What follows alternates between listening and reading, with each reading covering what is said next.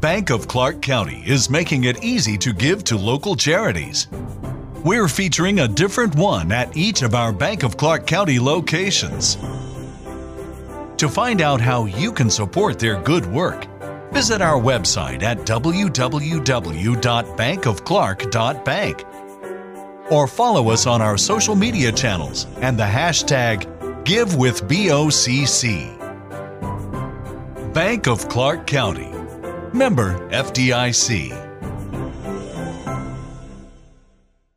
Enjoy all your favorite sports like never before at BetMGM. Sign up using code CHAMPION and your first wager is risk-free up to $1,000. Visit BetMGM.com for terms and conditions. 21 years of age or older to wager. Virginia only. New customer offer. All promotions are subject to qualification and eligibility requirements. Rewards issued as non-withdrawable free bets or site credit. Free bets expire 7 days from issuance. Please gamble responsibly. Gambling problem? Call 1-888-532-3500.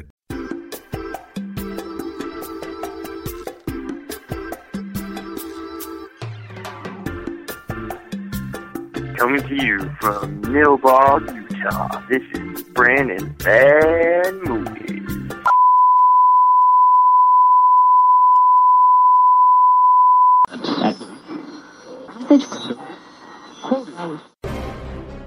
This is a revolution! We are here to save you from mediocrity, so don't expect us to take you down any well-traveled rabbit holes or dig up the same old bones. This is a horse show. By fans, for fans, and with the fucking fans. I am John Rhodes, the madman son of a bitch that's taken up the charge with the fire starter himself. The well-proven, ever-lovable, and oh, so unstoppable, Michael J. This revolution is a call to arms for all horror fans, because we deserve better. And that's why I started this, to give us, the fans, a chance to be heard by the world.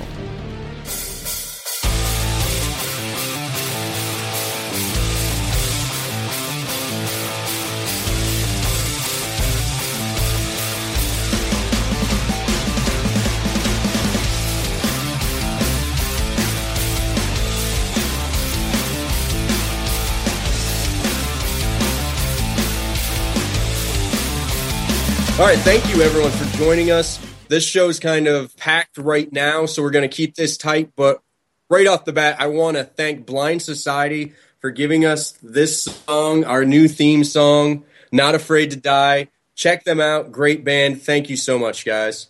Yeah, it is a very awesome song. I'm thrilled that we have it, actually. I really kind of dig it. So, yeah, that'll be good. The rest of it here, I listened to that speech again. And you, sir, sound like you're, just the guy that's so assertive and just out there and just, like, really out there ready to go bust some heads. And I'm just, like, little, kind of scared, short gentleman off to the side. Yeah, see, you say off to the side, and I kind of envision it of you sitting there reading cue cards somewhere. Oh, yeah, it did kind of sound like that, and I mean, my acting is terrible. Ugh. Yeah, I do recall having watched a couple of your movies. Well, so. You poor bastard. Well, yeah, I mean, we are going to get into our interview with Dan Yeager, who is the new, your new Leatherface, right in a few minutes here.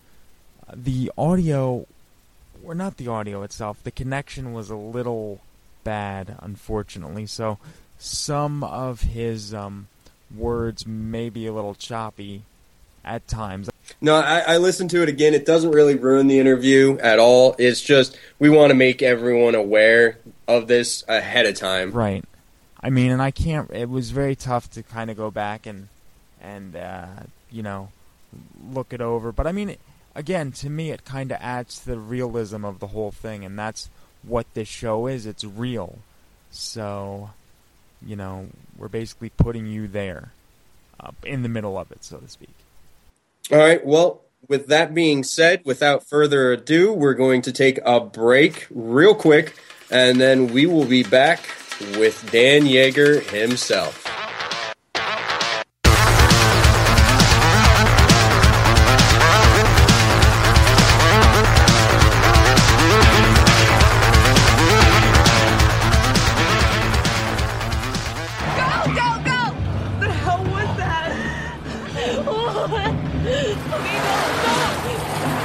Ryan, slow down. The gate needs to open. Give it time to open. Let it go. Slow down.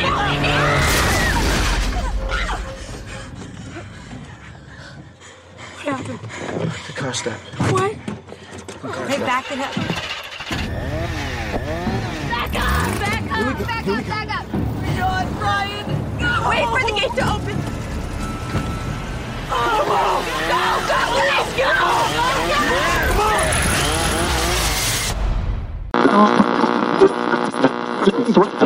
All right, and we're back. With us is the brand new Leatherface who just massacred at the box office, Dan Yeager himself. Thank you for coming on, Dan. We appreciate it so much.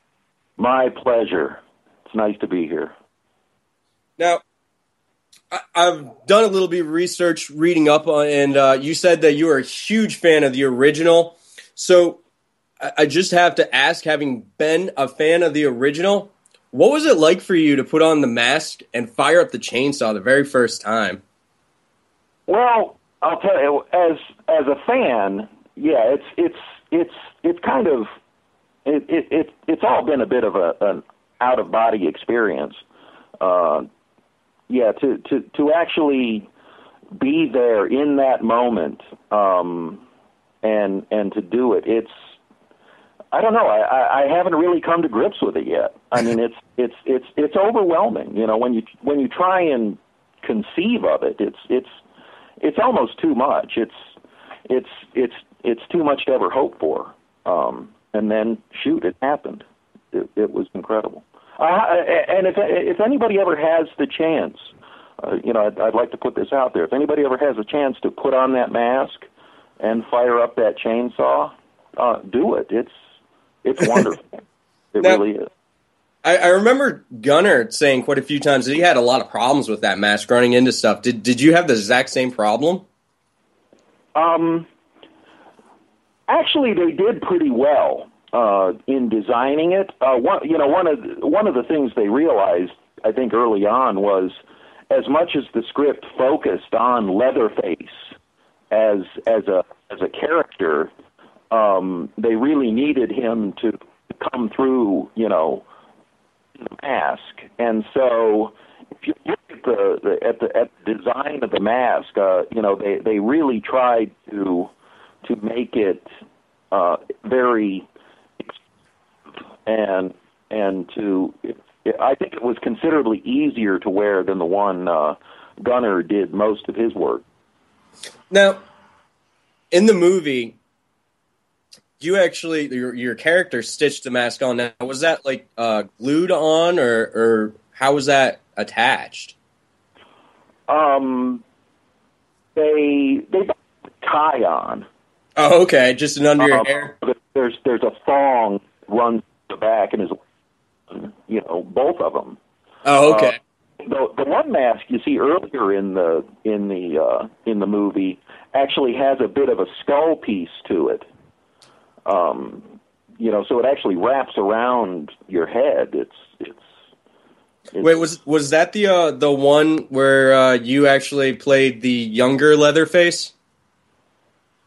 No, I did not play the younger Leatherface. That was, okay.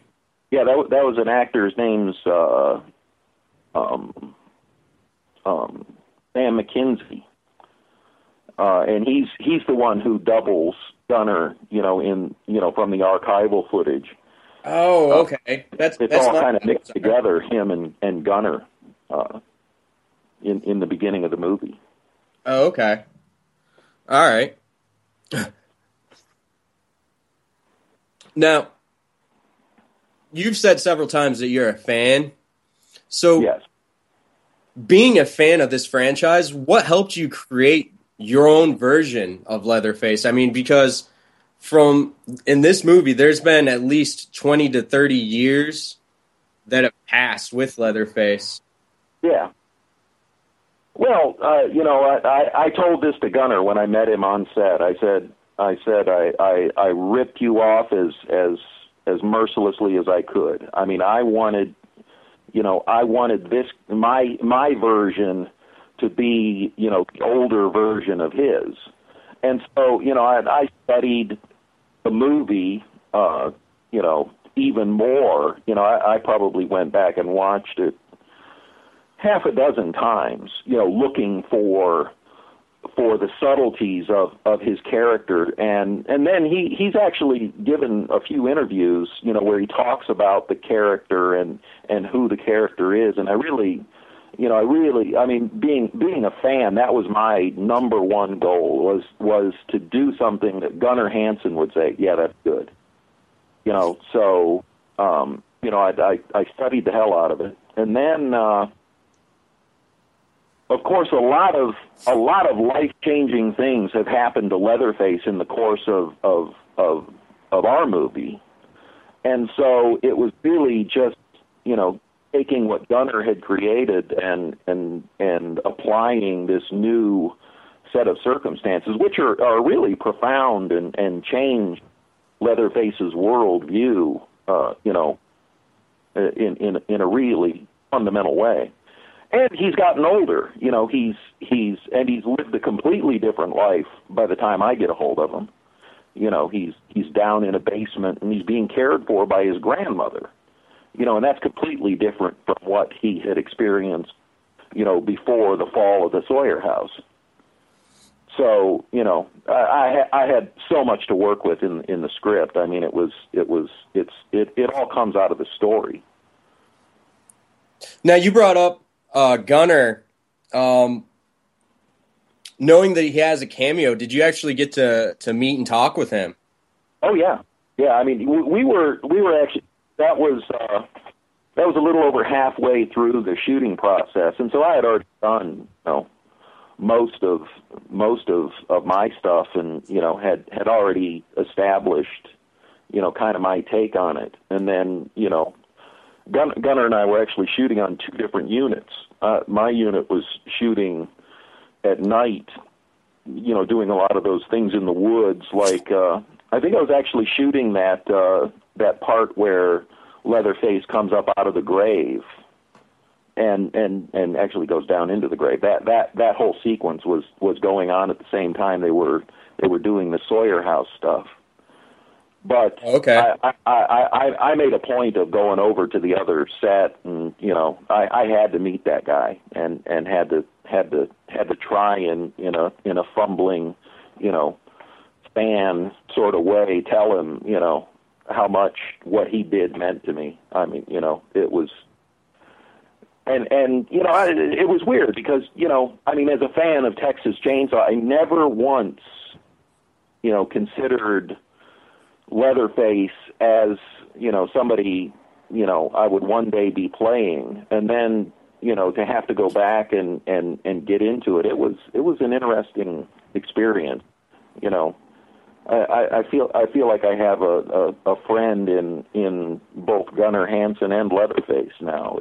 It's amazing when you get that close to a character. It's weird, especially a character like him. I mean. Now, with your attachment to him and what you just said, I have to ask, there's been a lot of back and forth around a possible sequel. Do you know anything about that? Well, because I know as a fan of this one, I'm sorry, but I know as a fan of this one, I would love to see you reprise that role. Oh, well, thank you. Yeah, the producer has the rights to make a total of 6 movies. That was the deal he made with the creators. And so, there was always the idea of doing more movies. And it's business. If the movie does well in the box office, we'll definitely make more. But that's a business decision. And I'll tell you, I was at a party. Oh, geez, it's a little over a week ago. Well, it was opening weekend, whenever that was, and I met Tobe Hooper, and there was a lot of talk. I mean, the movie had gone number one for Friday and was looking good for Saturday, so everybody was feeling up, and there was talk at that point, amongst executives at Lionsgate and the producer and everybody about, what do we do next? And everybody was definitely positive about it. There was a spurious story where I guess the people at Millennium kind of, prematurely announced that they were going to go ahead with a sequel. Well, that wasn't their call. Oh, okay. And it had been straightened out in the press, I guess, and but anyway, yeah, the Carl Mazzacone is the sole producer on this movie, and I think he's very encouraged to make another one. Because it's done fairly well. It didn't do as well the second weekend, just because of all the, the Golden Globes and the Zero Dark 30 buzz was just incredible. So, anyway, it looks promising. I mean, nothing has been decided. I think they're going to be very careful because, we took the responsibility of a Texas Chainsaw Massacre sequel very, very seriously, and we wanted to make something that, was legitimate, that fans would enjoy. And so now that they've had the success they had, they don't want to risk, just rushing into it and doing something that isn't going to be, a credit to what has gone already. So, yeah, it looks good. We'll see if it does really well in the box office. We'll probably shoot one this summer. If not, it'll take longer to do it, but I think it will come eventually. Well, I for one really hope so. I went in actually a little bit. I'm sorry. I went in actually a little bit skeptical, but I have to say, by the time I left, I was blown away. Well, thank you. Now, you said it was number one at the box office, and you guys definitely killed. And then we had the awards talk, and some bigger movies come out, and for some reason, some of the chains decided to drop the movie or have less showings. But regardless of that, how was it for you to know that you were the star of the number one movie at the box office? It was really strange because I have no frame of reference. I've never done another theatrically released movie, so I'm not sure what it feels to be number 3. Okay, good point. Now, I know there's a lot of controversy, with fans out there talking. They're curious as to the time frame of this movie. Now, there is some inconsistencies because you guys are saying that it's a direct sequel from the 1974, but Heather looks like she's in her mid-20s. Can you shed any light on that for us?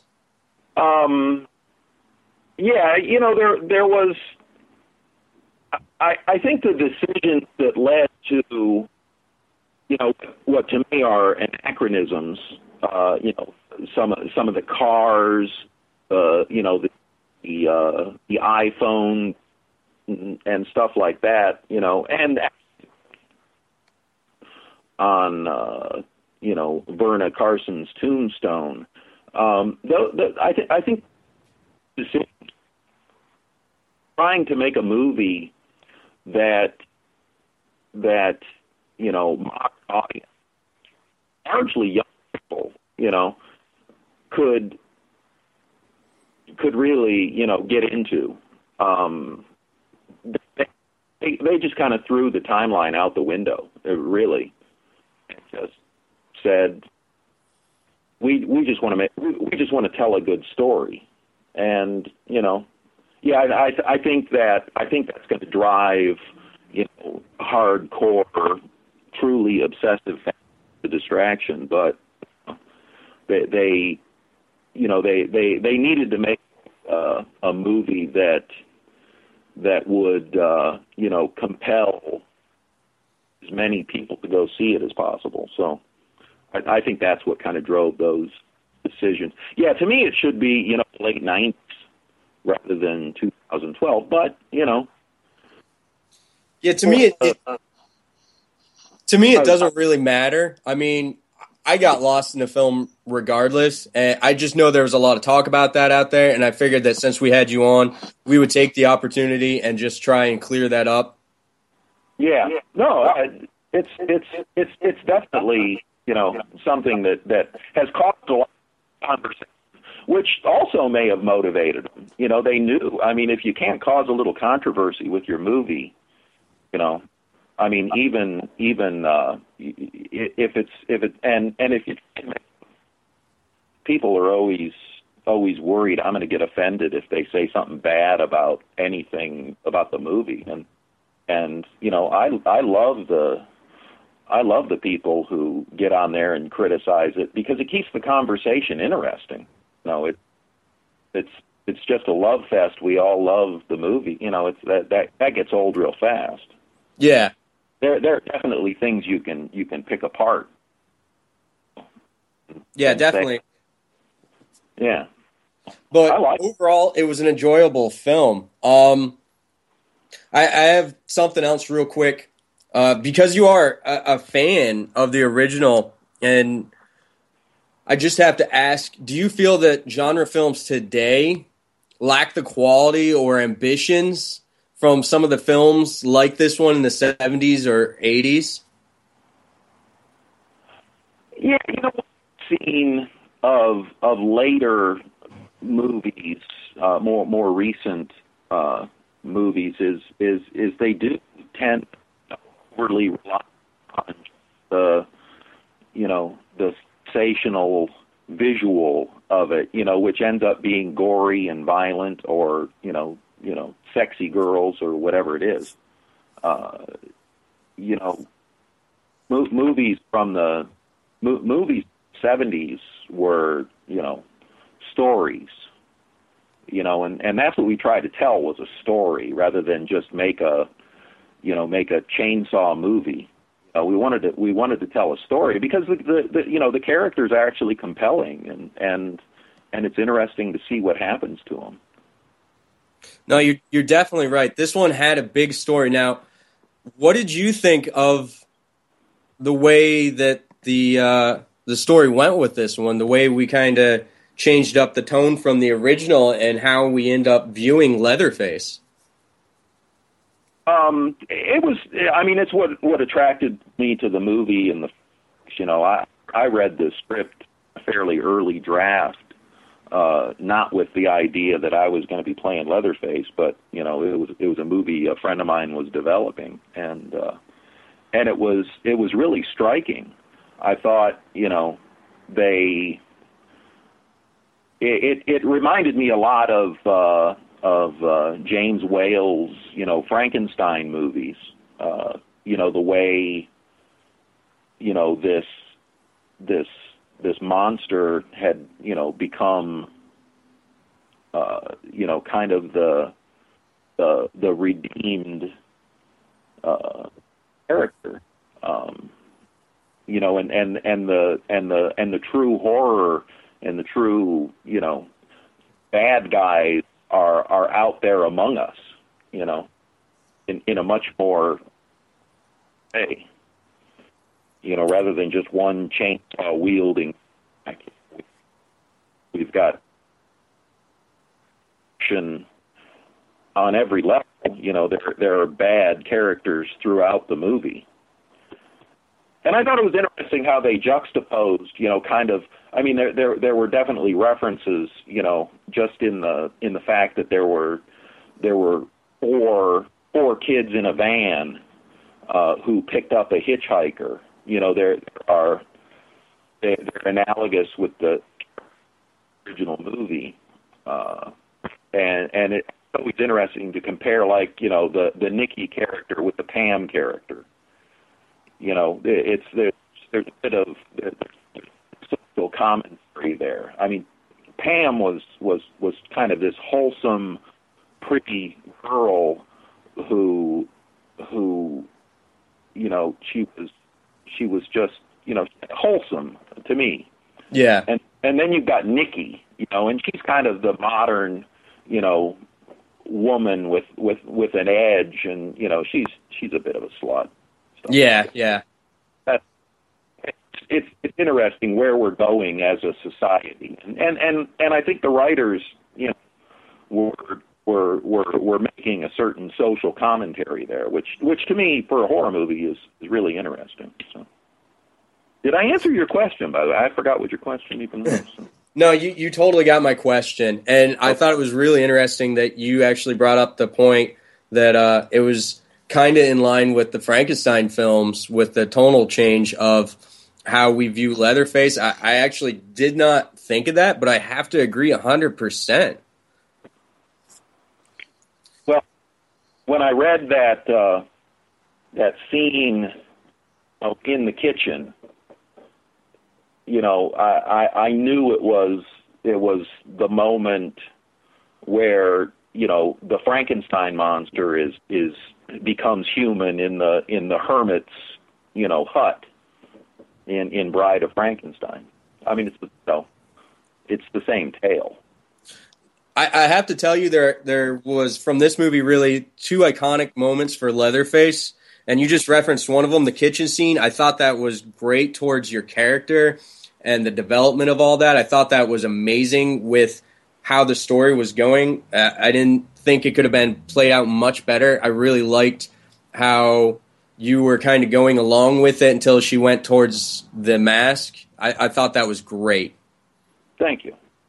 And another one, when you finally got to stand up and fire the chainsaw up at the end in the factory, that was kind of like the hero moment for Leatherface, I felt, and that was really gratifying to get to see that in theaters. I greatly appreciated that. Well, good. Yeah, those were both fun scenes to shoot. And you mentioned references to the original. Now, would you say your kill of the hitchhiker in this one is almost a reference to the first kill in the first one, because the suddenness of it and the mallet being used as the weapon, I kind of feel there's somewhat of a throwback there, but I almost want to say this one was done a little bit better because I actually jumped with this one. Well, that's also the power of you know, high definition 3D cinema. You know. Yeah, it helps that there's the sudden shift and all of a sudden Leatherface is jumping out at you with a mallet and it's in 3D. Yeah, that's kind of startling. Yeah. No, and you know, yeah, there are a lot of stylistic you know, references in the movie. The director is a great fan of. I know he loves Hitchcock, and he also I think has an affinity for you know, the you know, a lot of the later horror movies, and you know, yeah, the style of that whole thing where, you know, the victim himself actually reveals his face. You don't see him until until poor Daryl stands up, and then boom, he's there. You know, he was blocking the camera's view of Leatherface. Yeah. And then out of the darkness he appears. Yeah, that worked really well.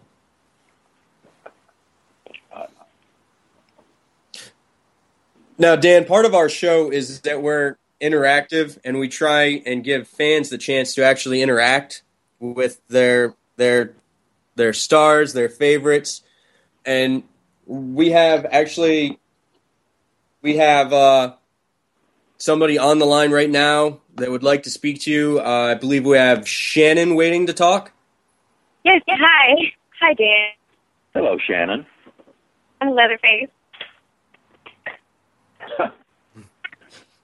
So, Shannon, you had a question for him?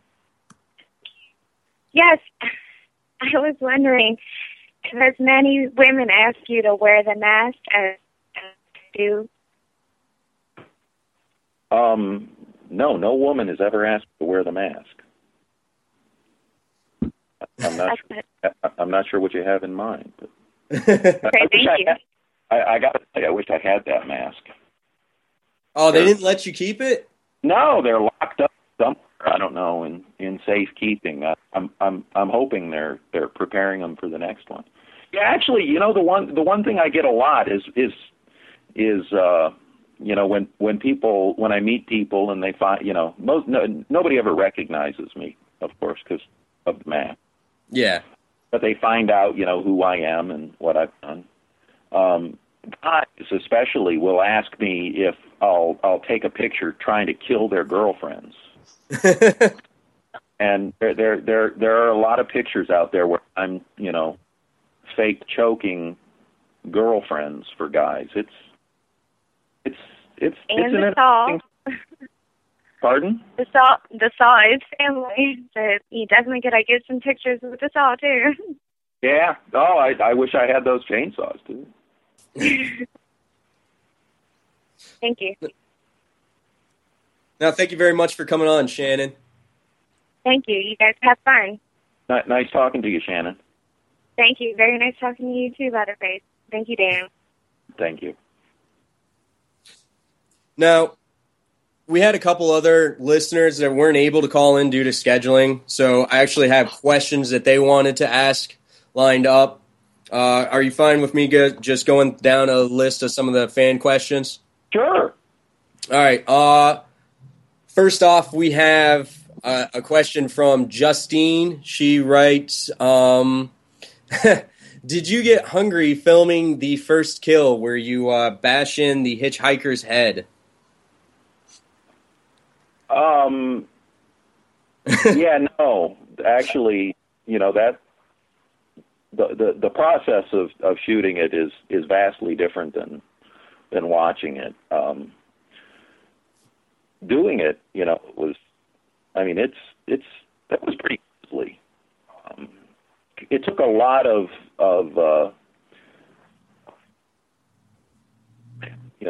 muscle to bash that head in that way, because we didn't want to use a heavy hammer, because that shot you see where he gets hit in the face, that's a real guy.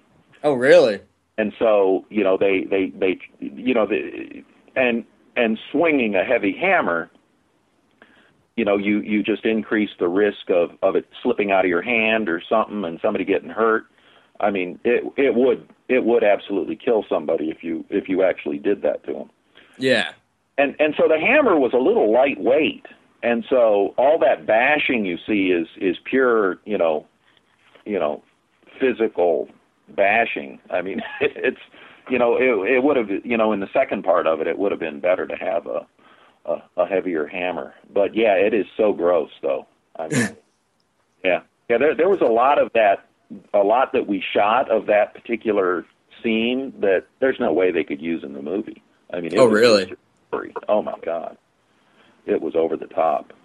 Oh, well then I really hope there's an unrated DVD Blu-ray coming out. Yeah, there's some unrated cuts, boy. Well, here's hoping it comes out. Yeah.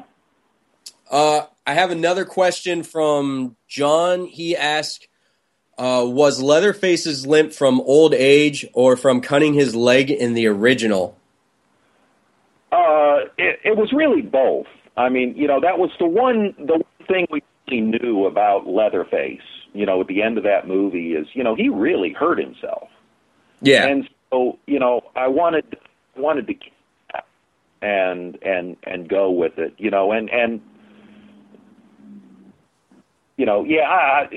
I figure he doesn't have the best of health care, and he didn't get the immediate, medical attention that he needed, and yeah, it probably, I think it would have affected, the way he walked later. And then, yeah, some of it is the fact that he is older. I didn't want him to move like a teenager again. Not that I can, but yeah, I think that's important to show he is older now, and that's part of the story. And I think you did a really good job with actually tying that in, because I remember watching it and seeing you run with that limp, and I was actually kind of pleased to see that carried over. Yeah, it's how we, I hope identify him with that original character. I mean, that was that, and in doing this, that was my entire goal, is if people could accept, what I portrayed as being the same character as Gunnar Hansen's Leatherface, I'm happy.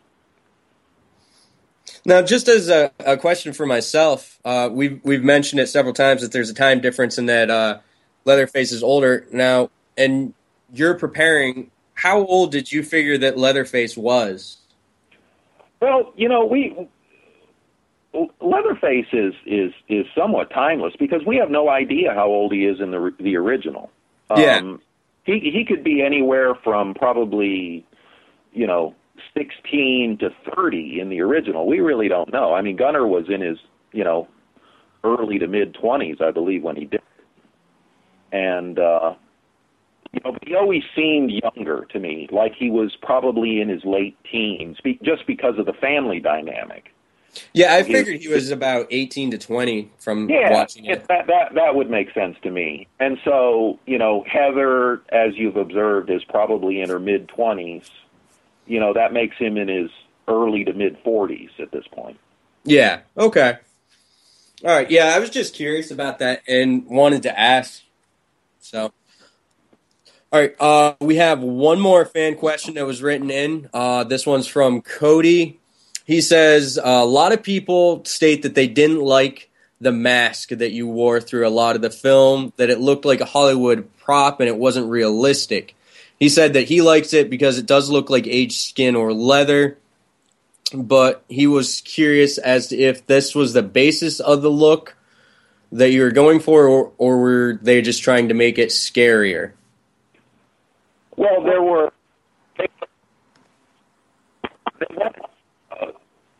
really make something that just looked old and worn, something that he had worn, he damaged, and he tried to fix. And, actually none of us really knows what happens to a mask made of human flesh. Yeah. After 20 years. But he, the first mask is, kind of like almost his house slippers, It's the one he's always worn. It makes him comfortable. He's he doesn't wear it to be scary. He wears it because that's the face he's comfortable with, putting out to the world, which in this largely, the world is very isolated. He's living down in his basement, behind a door that he uses when he opens. Yeah. And only one other person ever had we suspect that he had gotten out of the house a few times, over the intervening years, and that's how he found out what happened to his family. His grandmother probably tried to tell him a certain amount, but by the time we meet him again, he's had a good long time to stew on what had happened, and to formulate his opinion about it. And that's one of the interesting things that I think came out of the script is now Leatherface has, an opinion. He didn't necessarily have one, or wasn't allowed to have one in the original. He was told what to do. But he still expressed himself in some interesting ways in the original, with his choice of faces that he would put on. Yeah. And I did really like that about this one, how Leatherface was making his own decisions and kind of like his own man, how the dynamic completely changed with him from being kind of the controlled ogre that was almost like an attack dog to now his own person. Yeah. But, you know, he basically grew up in those intervening years. He became, you know, an adult. You know, he's still, you know, developmentally, you know, stunted, but he's no longer, you know, the childlike, the childlike character that we saw run to that front window, you know, and worry who else was coming and what was going wrong and why were these people in the house. You know, he was seriously, you know, worried about that. But, you know, there are some cues to who he really is, you know, in the kitchen scene, you know, when he's making dinner. You know, he's a genuinely, I think, loving person under all that. You know, I love the scene where the hitchhiker and Leatherface go upstairs to get Grandpa, and when they bring him down and they set him up in front of at the head of the table, you know, Leatherface pats his head and he kisses Grandpa on the head. You know, I mean, he's really you know, there's a human being under there. Yeah, and that's what I love about the character. And I think you did a good job of portraying that he was a human being and not just a mindless killing machine.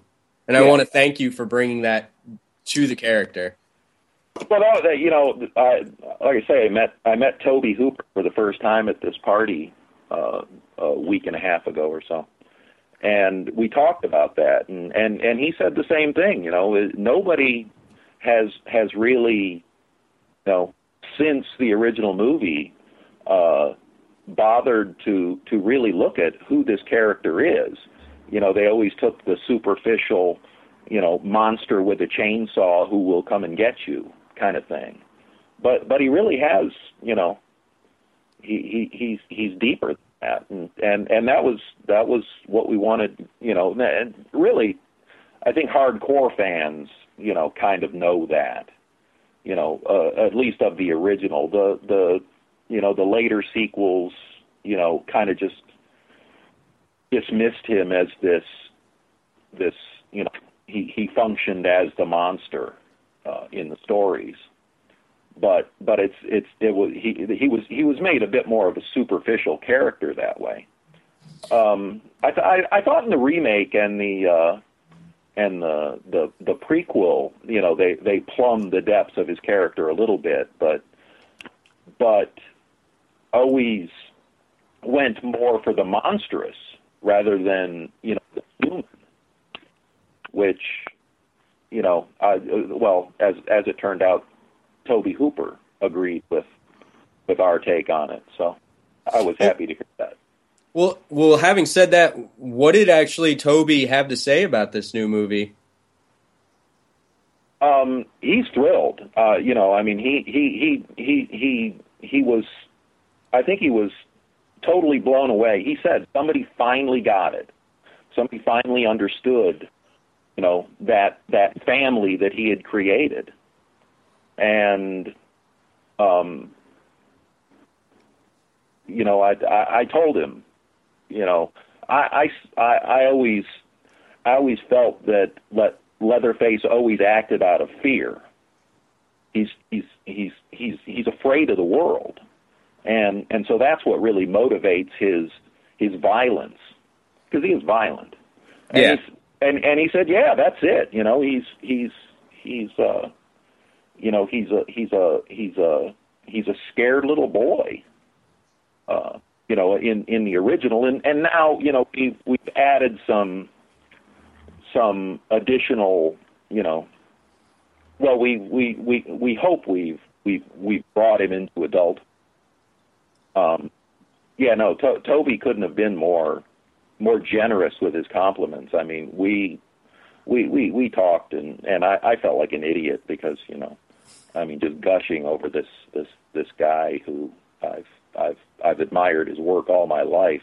It's very weird to meet these people, who had attained, kind of legendary status in my own personal mythology.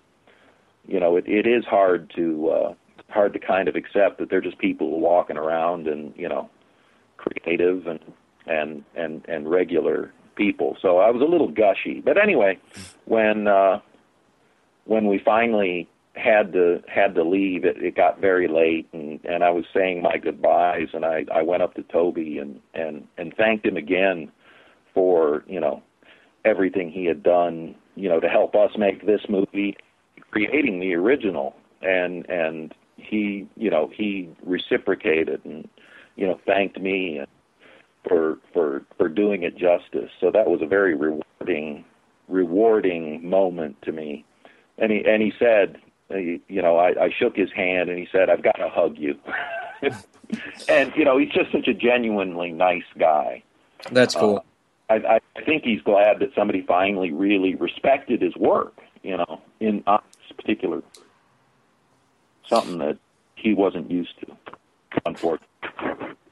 Now, with you having said, you were gushing over and trying to get to understand that these were just people, is there any conventions or anything for you coming up where you'll be with these people and fans will be able to meet you?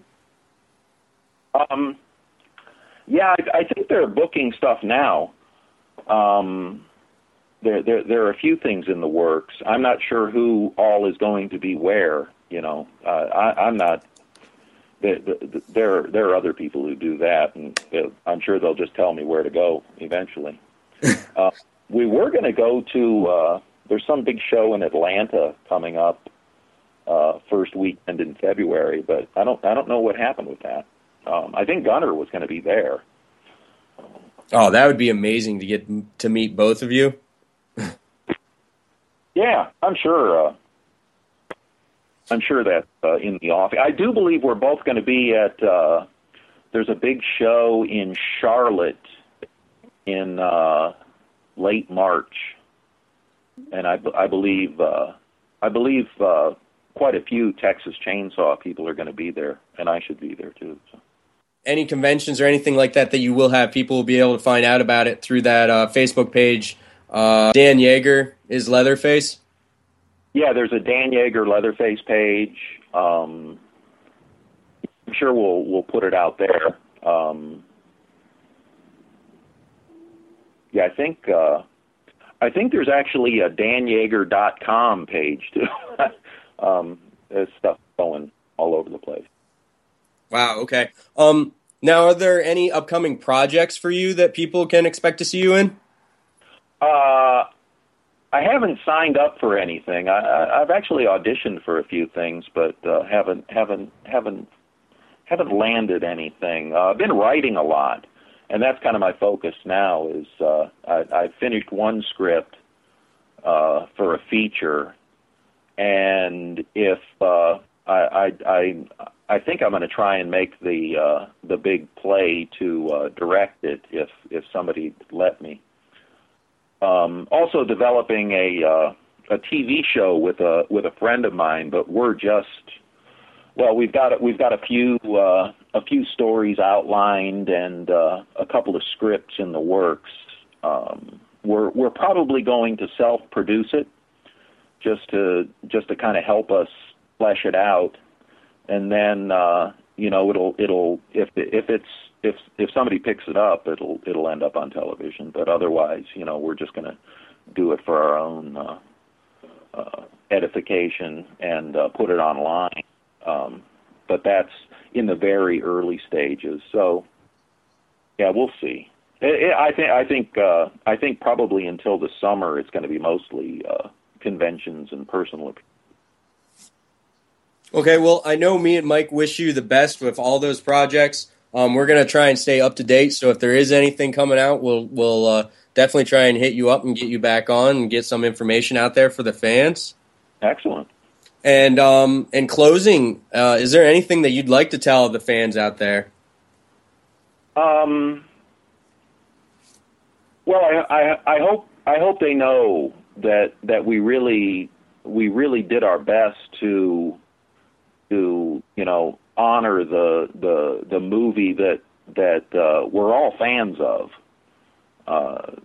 and I hope they know we didn't take it lightly. It wasn't just looking to cash in on a beloved franchise. We actually tried to make a legitimate sequel. So yeah, and I've gotten it's really almost, well, it's very overwhelming, just the outpouring of support that I've gotten from fans. I mean, horror fans are some of the best people, which kind of surprised me because I was never really into the whole horror convention scene. But in meeting people who really follow horror, there must be something about horror that just attracts good people, because it's been nothing but and thank everybody for being so generous to me personally. I mean, I'm almost speechless here, as you can tell. Well, Dan, thank you very much for making this great companion piece to the original. Thank you for coming on, and we really appreciate this. Thank you so much. It's been a pleasure. Thank you, guys. We wish you all the best. Take care.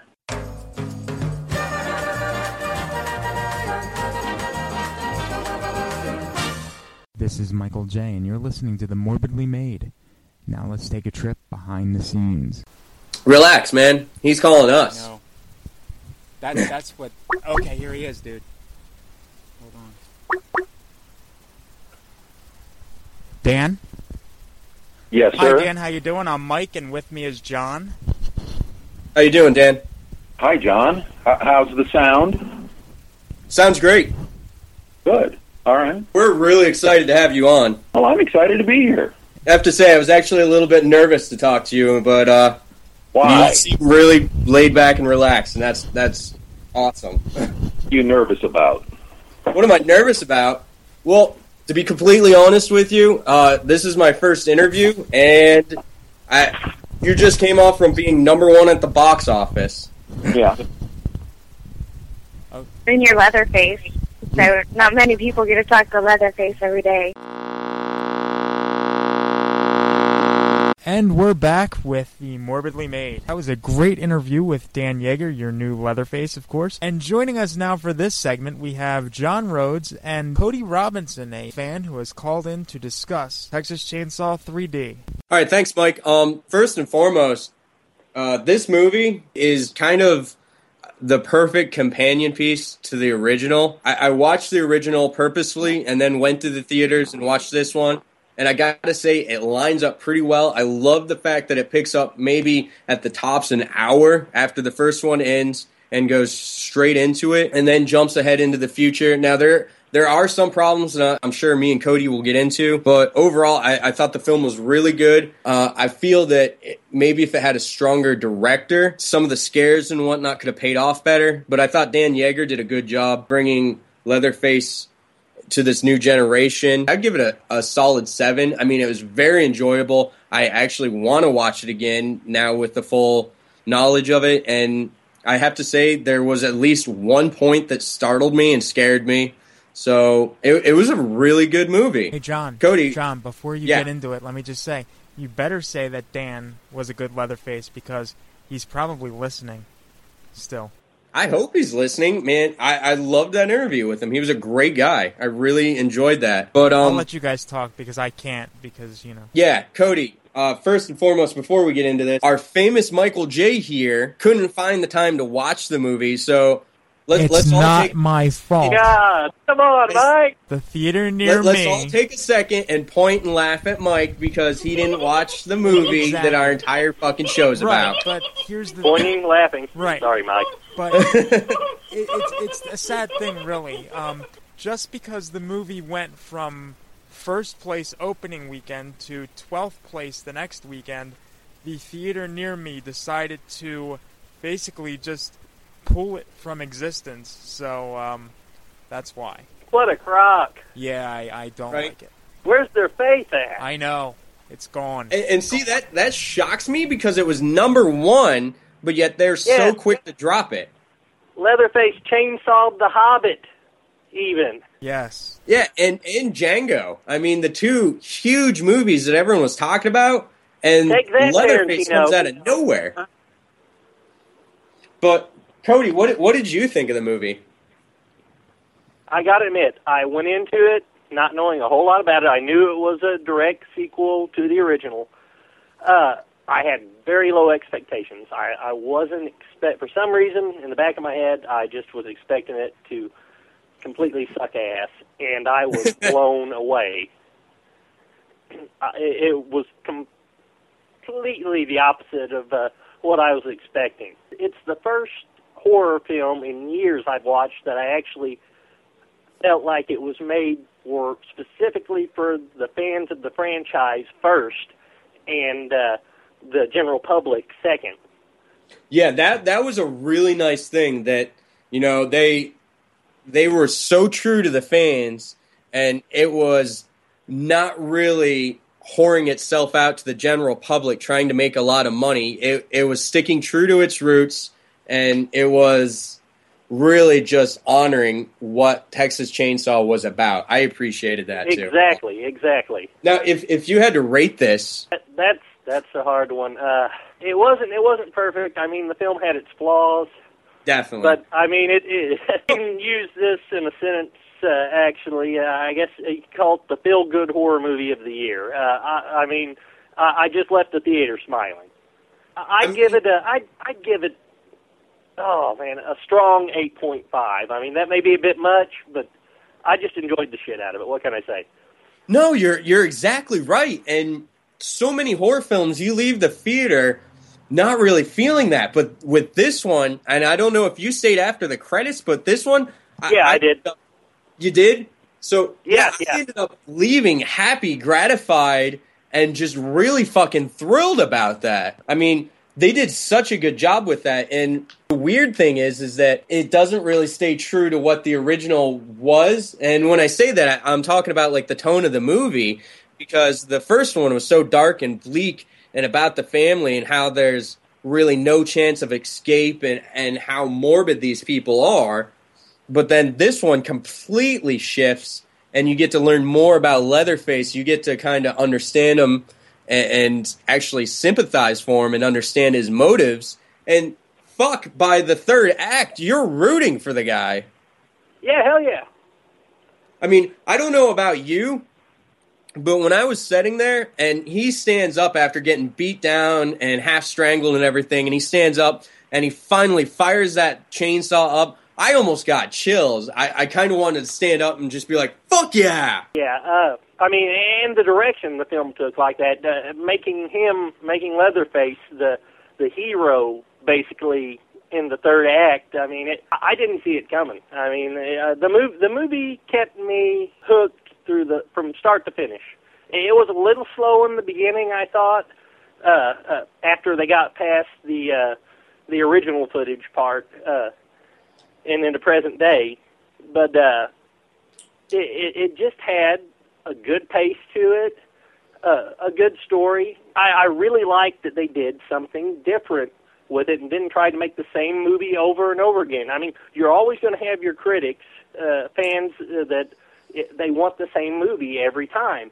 And that's one thing I found just from what I read, blogs I've read on this film. You know, there's two types of people for this film. There's those of us who really love it and those who hate it. There's not a lot of in-between people on it. No, you're right. And I think a lot of what that is so many people go into, like, almost like it's sacred and it can't be changed. But the people that made this movie really respected it, but also wanted to put a whole new spin on it. Yes, they stayed true to the character, but gave us something new, gave us a new story, you know.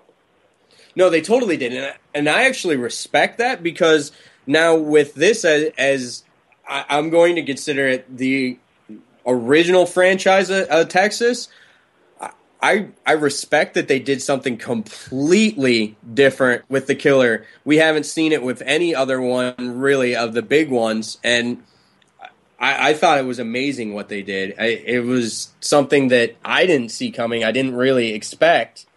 So that was cool. I really appreciate it. However, my question would be, there's a lot of talks about a sequel. I really don't know where you can go with a sequel from that. Well, it's not really where could they go with a sequel from that, I don't think. It's how could they make a sequel that build on that same story and have something that was on the same level as that. That's what I feel, at least, about it. No, I agree, and I think that's what I was trying to say is, you know, where they left off, I think it'd be kind of hard to kind of continue that storyline. I mean, they made him almost a hero, so I struggle to see where they'd go with that story. Well, in a way, when you think about it, they kind of backed the character into a corner by doing that, you know. Painted him into a corner, at least. Yeah. Now, here's something that I thought was kind of like a missed chance, and also a missed chance on my part, because in retrospective, I should ask Dan about this. But now, when Leatherface was chasing Heather through the carnival, did you expect him to just kind of go crazy during that, or did you just expect him to stay focused on her? Because me personally, I thought that was a wasted opportunity. That like pretty much anybody that stepped in his way, I kind of half expected him to just kind of like hack away at people that just kind of got in his way of her. Yeah, I couldn't agree more with that. I really expected that carnival scene to be longer, you know. Yeah. But it just kind of came and went, you know. No, exactly. Now, Cody, did you watch this in 3D? Yes, I did watch it in 3D. Awesome. Now, what did you actually think of the original footage with the 3D aspect? I loved it. I mean, I thought from the original footage and what they reshot and cut with that, I thought it was virtually seamless. It was virtually seamless. I'll agree there. I mean, there was like the one little bit with the whole aspect of trying to integrate new actors in. That was slightly odd to me. Honestly, I kind of left that very beginning montage almost wanting to watch that original in 3D. Oh, yeah, absolutely. What did you actually think of the cameos in the very beginning? Because I knew that they were going to be in there. I was expecting it. Did you think they fully paid off, or was it just good enough for you? Because to me, I was expecting a little bit more from Bill Moseley at least, but... Yeah. Yeah, right? You kind of expect a little bit more, but I thought it was pretty good overall. I can't really complain about that. The only thing that kind of stood out to me is, here's two big things, is suddenly this really close-knit family is almost like the Hatfield and McCoys going on with like all the townsfolk outside, the McCoys, and they're the Hatfields in their house and all that. I don't remember anything like that from the beginning, like having just watched the original. That part struck at me as a little weird, as all these people just suddenly showing up. And then another thing that really struck me as weird, and maybe you have something on this, Cody, the sudden thing that Grandma Sawyer is rich, has this great mansion and all this estate. That kind of struck me as, how did this hillbilly that lives in this little house with all this close-knit redneck family that eats people get into that mansion? Yeah, and why isn't Granny sharing with the rest of the family, you know? Yeah, exactly. You know, if she marries into some money, which is the only thing I could really come up with, why the hell ain't she sharing? Now, with this one, it kind of shifts Leatherface's character. What did you think of how he came off? You know, I really liked the way they evolved the character a little bit. I know there are a lot of diehard fans for the original. They're saying in the original he was more of like a blubbering fool, blubbering retard, squealing and whining and whatnot. But I think this is 20-something years later. The guy's been living in a basement by himself, and I mean, yeah, mentally handicapped maybe, but it doesn't mean that he hasn't changed some as he's grown older. I really like that. I mean, you still didn't know quite what to expect from him. He still had that air of mystery to him. No, I totally agree, and I think some of the things that kind of brought that together were the fact that we watched him put on his mask, which with the original and this one, we never really got that full in-depth, and to me, it was slightly disturbing to actually watch him stitch it into his face. I don't know about you, Cody, but that disturbed me a little bit. Yeah, and a lot of people would say they just did that for shock value. But you got to think about it. How does he keep this face on? Yeah, exactly. If it's not like an entire mask that he made, how the hell is he keeping it on? And I think they did a good job of explaining that. And you could say, why would anybody be crazy enough to put a needle through their cheek like that? Well, he's kind of wearing a mask made of human flesh, So. Yeah, who the hell's crazy enough to wear a mask made of human flesh? So, but I think overall they did a good job with it. And I think his evolution with that mask, watching him get it stitched on, and then the kitchen scene where, Heather's taking care of him after the whole battle, and she goes to reach for his mask, and he just grabs her. You're still kind of wondering at that point as to what he's going to do. You're not sure as to if he's going to kill her or what at that point. And I think they did a good job with that. Yeah, like, hey, you're family, but hey, I got my own personal space. Yeah, you could tell that there's definitely something about that. As soon as she went for the mask, he's like, all right, no, enough, bitch, we're done. Would you recommend this to people? Absolutely, yeah, especially horror fans of the franchise, most definitely.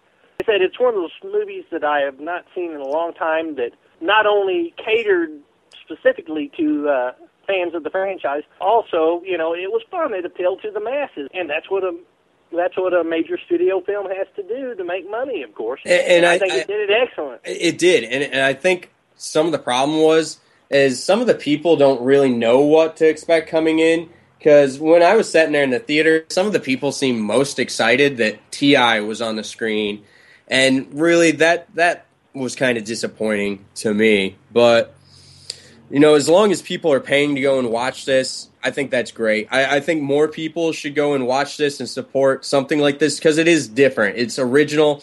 And as a horror fan, that's what we want. We don't want the exact same crap. At least for me, I don't want the exact same crap. I want more stuff like this. I wouldn't mind seeing a Friday the 13th that ignored the remake and kind of continued from the original franchise. Oh, absolutely. And I hope that this film helps get the ball rolling on that with some of the big franchises, Not to say, I'm not saying I don't like all the remakes. Texas Chainsaw Massacre remakes. I like the remake and the prequel. I didn't think they were stupendous. I thought they were more artsy and done to appeal to the public in general. I would love to see more sequels, and I think they can really bring some of these franchises back that have kind of went in the gutter, some of the major franchises. I don't think they're too far gone. All it takes is good writing, good direction, I know, just good writing, good direction, that's all it takes. But they need some good studio backing, and I think the sky's the limit. I'm going to be a little honest here, and Mike, this should probably allow you to come in, and this will allow some people to make fun of me. I watched this, and I rated it. We've heard how much I liked it, but here's the thing. Given the choice, I don't like the originals. The first movie is all right. I mean, I'll watch it. I've seen it probably 3 to 4 times. It's not that great. I'm not going to go back to it. The sequel, I didn't like the sequel at all. The third one, I didn't even bother with. And I think I saw the fourth one on HBO maybe once. The original franchise, not that huge of a fan of. The remakes, I actually love the remakes of Texas Chainsaw. I think that they were really well done. I think they were scary and suspenseful. But this movie, I really like. I don't know what that says, but I figured I'd give Mike the chance to actually come in here and make fun of me a bit for, once again, liking our remake. Yeah, because you liked the Nightmare remake on the pilot, and sorry, but you're an idiot for that. No. Now let's get down to business here, Cody. I don't know how you feel, but I enjoy Texas Chainsaw, the original from '74, and I know that I'm going to get crap for it because I did on the Skeleton Crew that I like Texas Chainsaw 2. Nobody else does, apparently, but I like it. 3 I thought was a decent effort. It's not my favorite, but it's still decent. The Next Generation, the 4th one, was a pile of garbage that I cannot stand, and I own it only because I'm a completist and I have to have the set, but I watched it maybe once, and that's it. The 2 remakes I enjoy, well, the 2003 remake I liked, the 2006 prequel I also liked. I loved the ending of Texas Chainsaw, the beginning, because the way that it ended, the bad guy won, and you don't see that in movies often. And you didn't see it coming. No, not at all. And that's what I appreciated. But I'll freely say, I think part of the driving force of me preferring the remake over the original was I watched it in theaters. I watched it on the opening weekend. It was packed, and it was one of those experiences in the theaters where a surprise happens on screen and you have girls all around you screaming, guys gasping. Of course. That really adds to the experience, too. Of course it does. So every time I watch it, I kind of remember that. So I really think that's part of the driving force. It's the nostalgia factor. That's all it is. So how do you feel about it, Cody? Absolutely. You know, and I'm one of these '80s kids. I grew up in the '80s, and I grew up with these movies, and definitely, and you know, a lot of the '80s kids. Well, all of the '80s kids are now getting up, slowly approaching middle age, and that nostalgic stuff is just becoming a lot more important than it used to be. The series on a whole, well, I can say it's all over the place. No continuity. They're fun. I enjoy all of them. I really enjoyed every film in the series. Yes, some more than others. I know a lot of people really like the bash on part 2, but I mean, hell, Dennis Hopper with the chainsaw. You know, if nothing else, it was entertaining. You know, it was what it was. That's where they were at when that movie came out. What was it? 87? 86 for part 2, I think. 86? 86. Yeah, and that's where you got to think of a lot of the horror movies. And you know, that's around the time that Nightmare on Elm Street started getting real campy. You know. With Freddy, and that's just the way a lot of the horror films were the direction they were heading at that time. I will say this.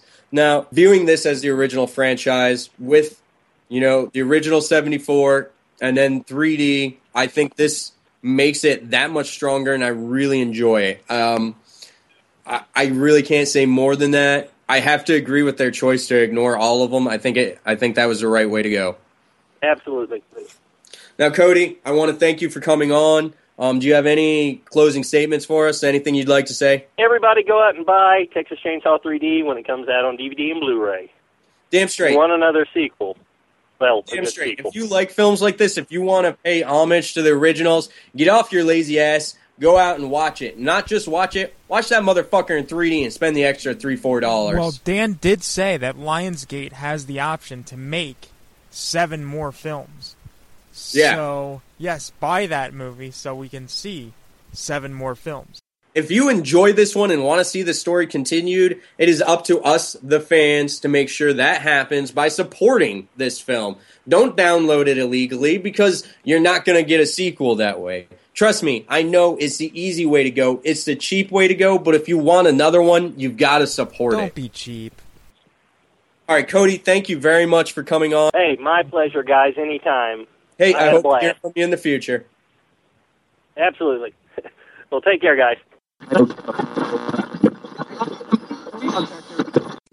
Hey, what's that you got on your face? Huh? I'll come back for you! Well, that was a hell of a segment, wouldn't you say so, John? Yeah, well, I'm back. I'm good now. I took a little bit of time. I splashed some water on my face. I'm better. I'm good for this. That's good. Wow. Okay. Yeah. Yeah, that was good though. I will say that. All in all, it was good. I think you and Cody had a lot of fun, and I enjoyed giving my thoughts on Texas Chainsaw Massacre 1 through 4 and the 2 remakes, because I couldn't see the other film, unfortunately. I first and foremost want to give a special thank you to Avery McReynolds, who was very instrumental over the past few days of helping spread the word of the Morbidly Made and getting us a lot of new likes via Facebook and such. So I just would like to thank him a lot. And John? No, I definitely agree with you 100%. Avery has proved himself to be a true friend of the show. Oh, most definitely. And then we also want to thank Dan for calling and taking the time to talk to us. We want to thank Shannon for calling in and asking Dan that magnificent question. We want to thank Justine, John, Cody. Cody wrote in a question for Dan, and everyone else. I mean, there was a couple other people that showed interest in it, and we just didn't get questions or whatnot. And if you did try and submit one and it got lost in the mix, I do apologize. And you know what the sad thing is? I woke up this morning to an email from someone who had wanted to take part in the whole Dan Yeager discussion, and I had to reply to her and say, we already recorded, so... Yeah, that's unfortunate, but anybody that wants to get involved, just stay tuned to our Facebook page, anything like that. We will try and put out as much information on that as we can. And also, just so everybody knows, if you have a question, a comment, a topic that you want discussed, you can email us at themorbidlymade@gmail.com. You can message us on our Facebook page, facebook.com/themorbidlymade, or you can leave us a voicemail at 215-240-7839 anytime. Exactly. And one last thing that we want to put out there, since we try and stay interactive all the time, one of the segments we wanted to give a shot was the Contagious Movie of the Week, which is simply a movie that one of us will pick, and we're going to leave it up to the fans if somebody wants to throw out an option there too. And all it's going to be is that we'll try and watch it throughout the week, and then we will discuss it at the beginning of the next show. And any fans that want to partake can call in and leave messages or send us messages with your thoughts and opinions on the film. So our first film for this week was one that I picked. It is available on Netflix Instant for anybody who has that. It's called Rites of Spring. I had wanted to see it for a long time, and this is my excuse to watch it now. So, all right, there we have it. So anyone that wants to partake, please watch The Rites of Spring and give us a call. Let us know what you think, or send us a message. Yes, and we will be back next week with an all-new show, and since it is kind of fan interactive, we really don't know exactly what that's going to include, but please stay tuned to Facebook, and we will have updates within the next few days. All right, thank you very much for everyone that joined us and everyone else that's listening right now. We will see you next time. Later.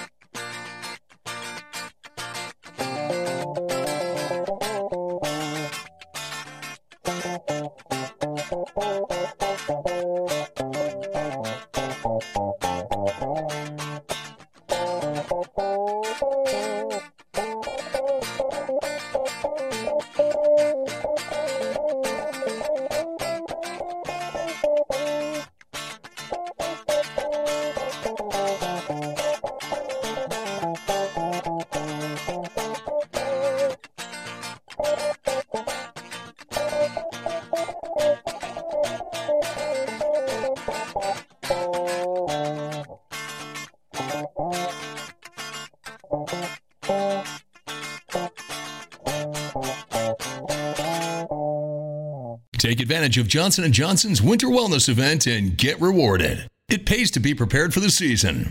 Get sweet deals from Johnson & Johnson's Winter Wellness Event now through December 3rd. If you purchase $15 or $25 of participating products at BJ's, you can get a $5 or $10 reward. Plus, you can even enter to win a Visa Rewards card. Purchase at BJ's, upload your receipt, and choose your reward. It pays to be prepared at BJ's.